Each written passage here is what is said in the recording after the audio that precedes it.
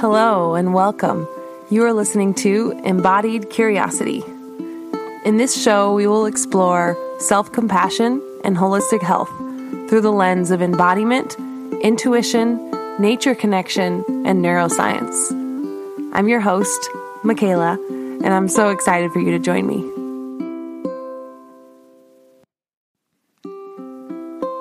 Hey, welcome back. I have been rereading one of my favorite books, Women Who Run with the Wolves by Clarissa Pinkola Estes. This book has been so impactful in my life, and I wanted to share my thoughts and insights as I read through each chapter. This is set up sort of like a virtual book group, so feel free to get a copy of the book and follow along with me. I also uploaded video versions of these episodes on my YouTube channel. You can find my channel by just searching my name, Michaela Rands, or you can click the link in the description. I hope you gain some insights as I share my process with the stories in this powerful little book.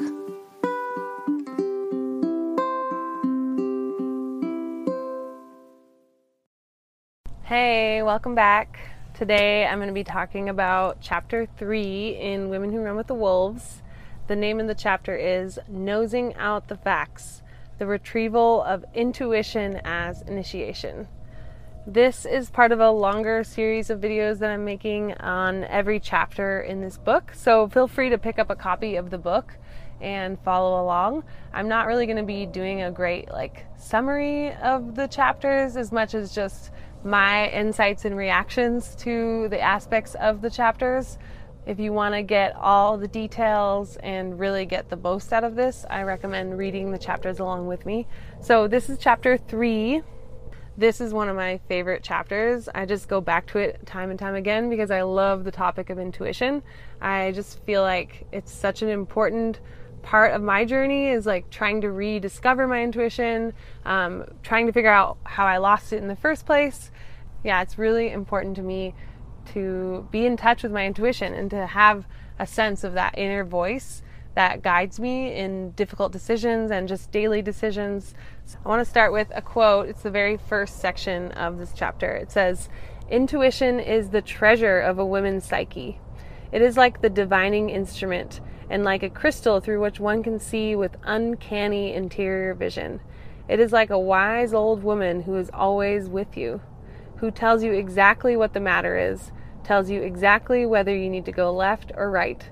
It is a form of the one who knows."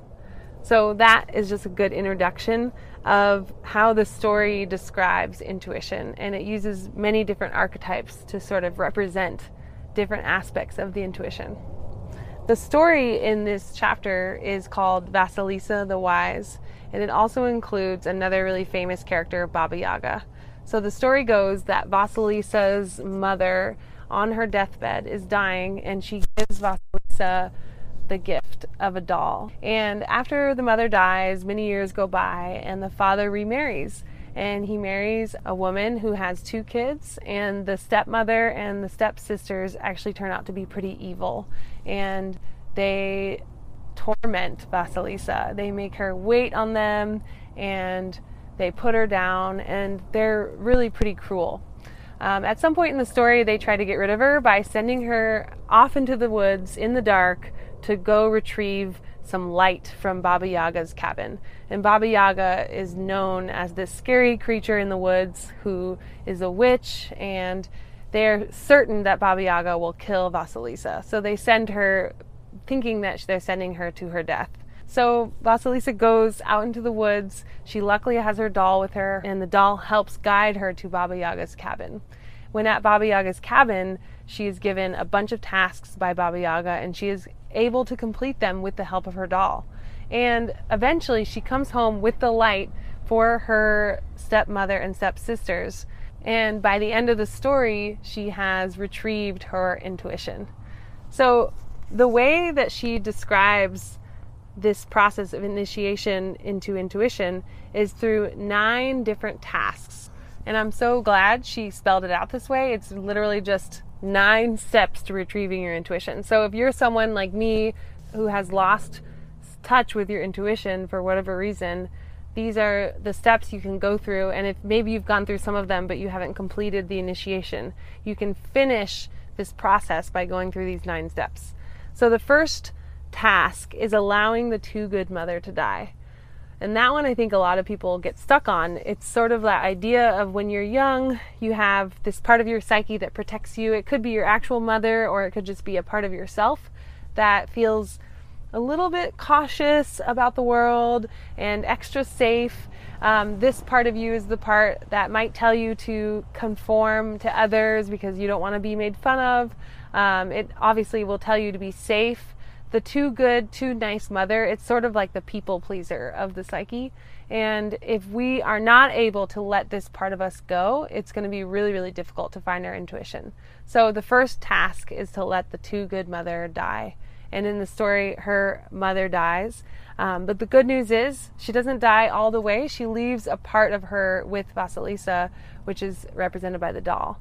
You allow the too good mother to die while still holding on to the intuition. The second task is exposing the crude shadow.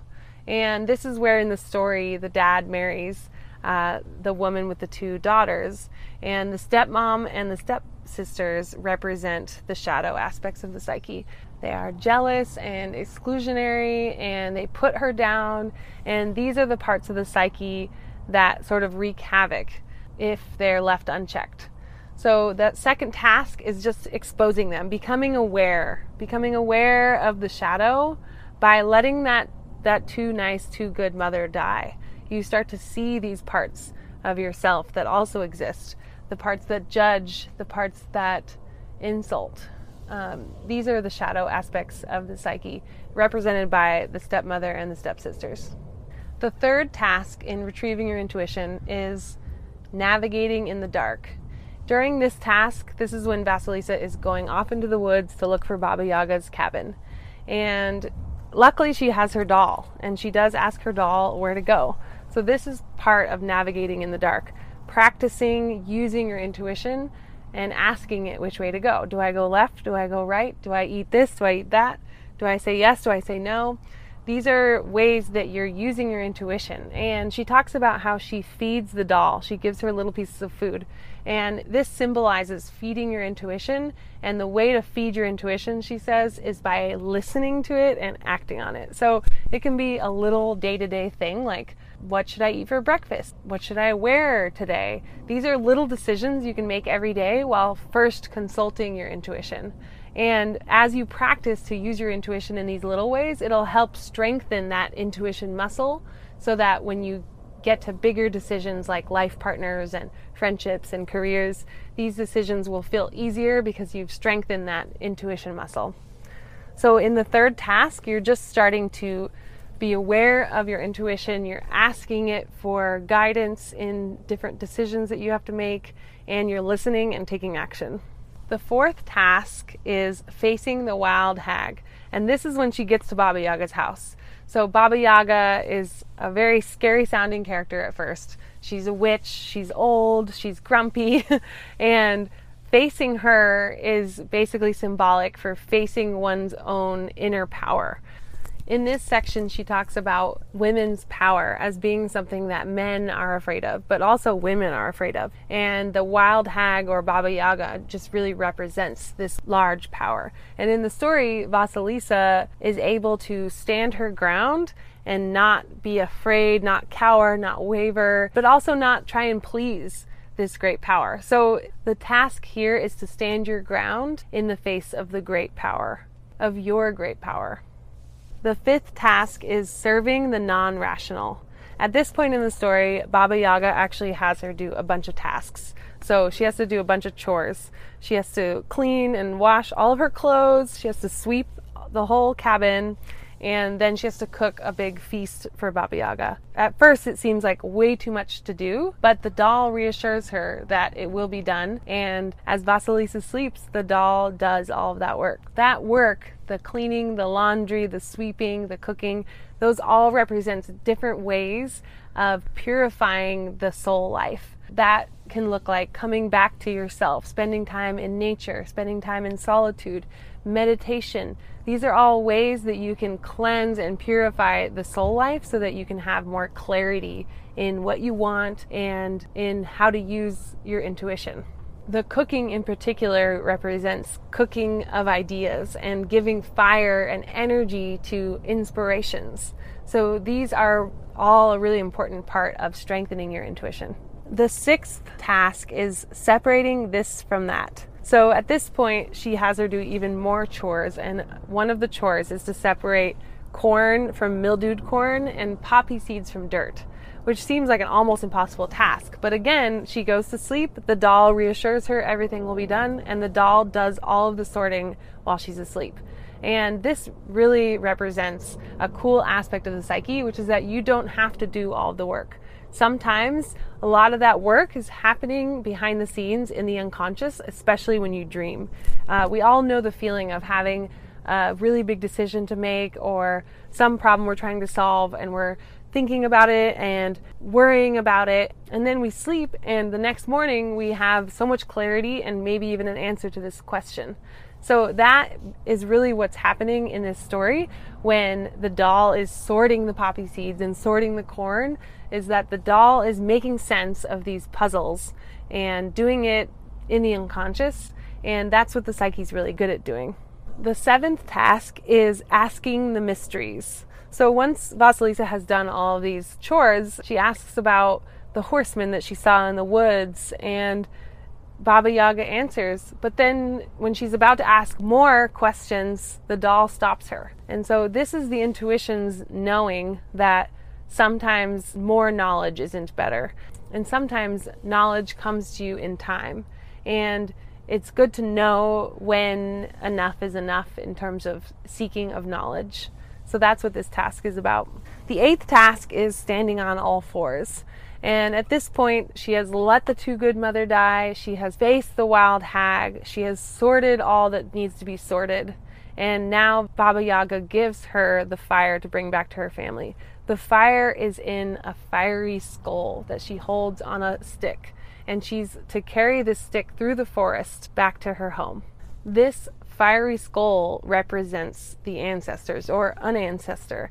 And with the fiery skull representing the ancestors, the doll representing the intuition, and Baba Yaga representing the wild woman archetype, these are all going to be helpful in her journey back to discernment and into following her intuition. The ninth and final task is recasting the shadow.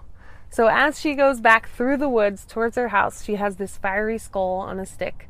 And she thinks to herself, maybe I should just throw this out. It's a little bit much. But the fiery skull reassures her, don't worry, you got this. When she's thinking about throwing away the fire, that is similar to when we have a knowing of something that we wish we didn't know, or that we aren't really ready to do the difficult task of facing this knowing that we have, whether it's we know that a relationship must end and we are afraid to do the work of ending that, or we know that we have to stand up for ourselves, or we know we have to quit a job that we don't like. These are all examples of times when the knowing is actually sort of painful. But the fiery skull urges her on, and she goes home, and ultimately the fiery skull turns its gaze towards the stepmother and stepsisters and burns them to cinders, and the story ends abruptly right there. So the most important part of that final task is to learn when to let things die. It's easy to know when to let things live, at least for me. It's like a hell yes or an excitement or following a curiosity, but it's a little bit harder when you feel a no, especially when you've invested a lot, whether it's a relationship or a friendship or a project or a trip that you're on. When to give up, when to let things die is a really challenging thing. The final quote of the book describes this well. To let things die is the theme at the end of the tale. Vasilisa has learned well. Does she collapse into a fit of high-pitched shrieking as the skull burns into the malicious ones? No. What must die, dies. How does one make such a decision? One knows. La que sabe knows. Ask within for her advice. She is the mother of the ages. Nothing surprises her. She has seen it all. For most women, to let die is not against their natures, it is only against their training. This can be reversed. We all know in los ovarios when it is time for life and when it is time for death. We might try to fool ourselves for various reasons, but we know.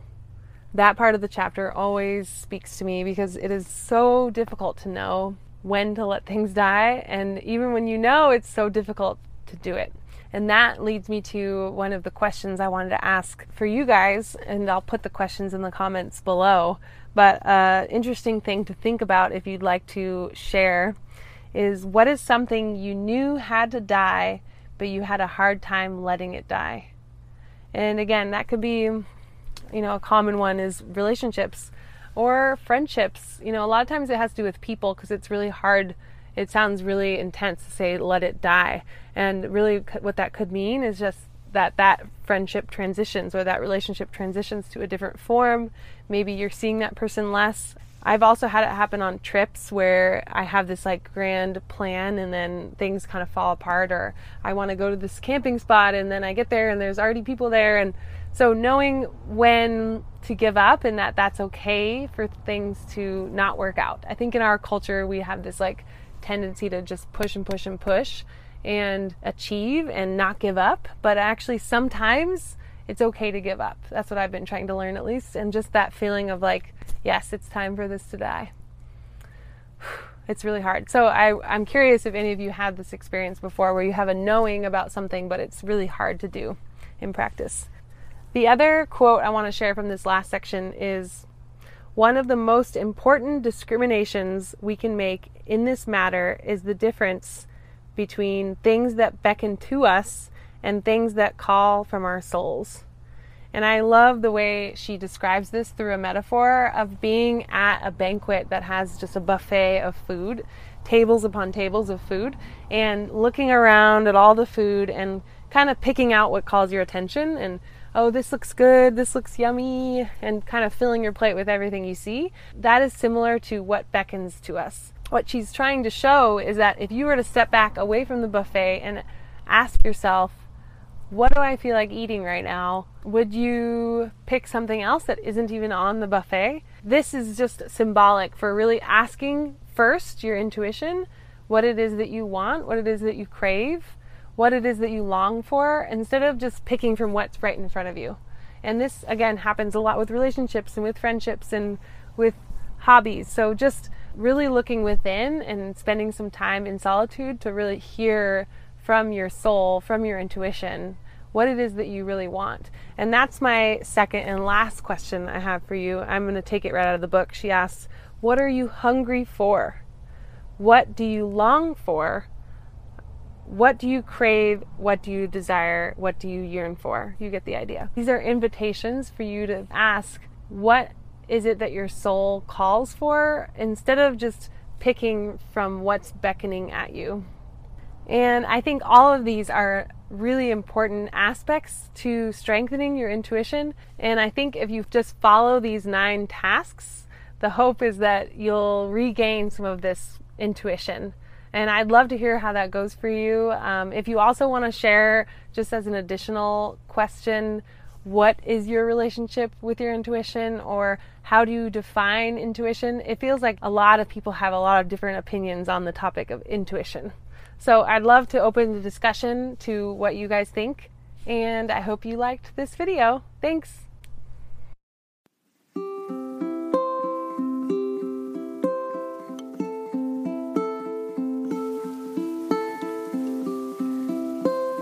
Thank you for listening to Embodied Curiosity. I hope you picked up some valuable insights to inspire you to stay curious and embodied.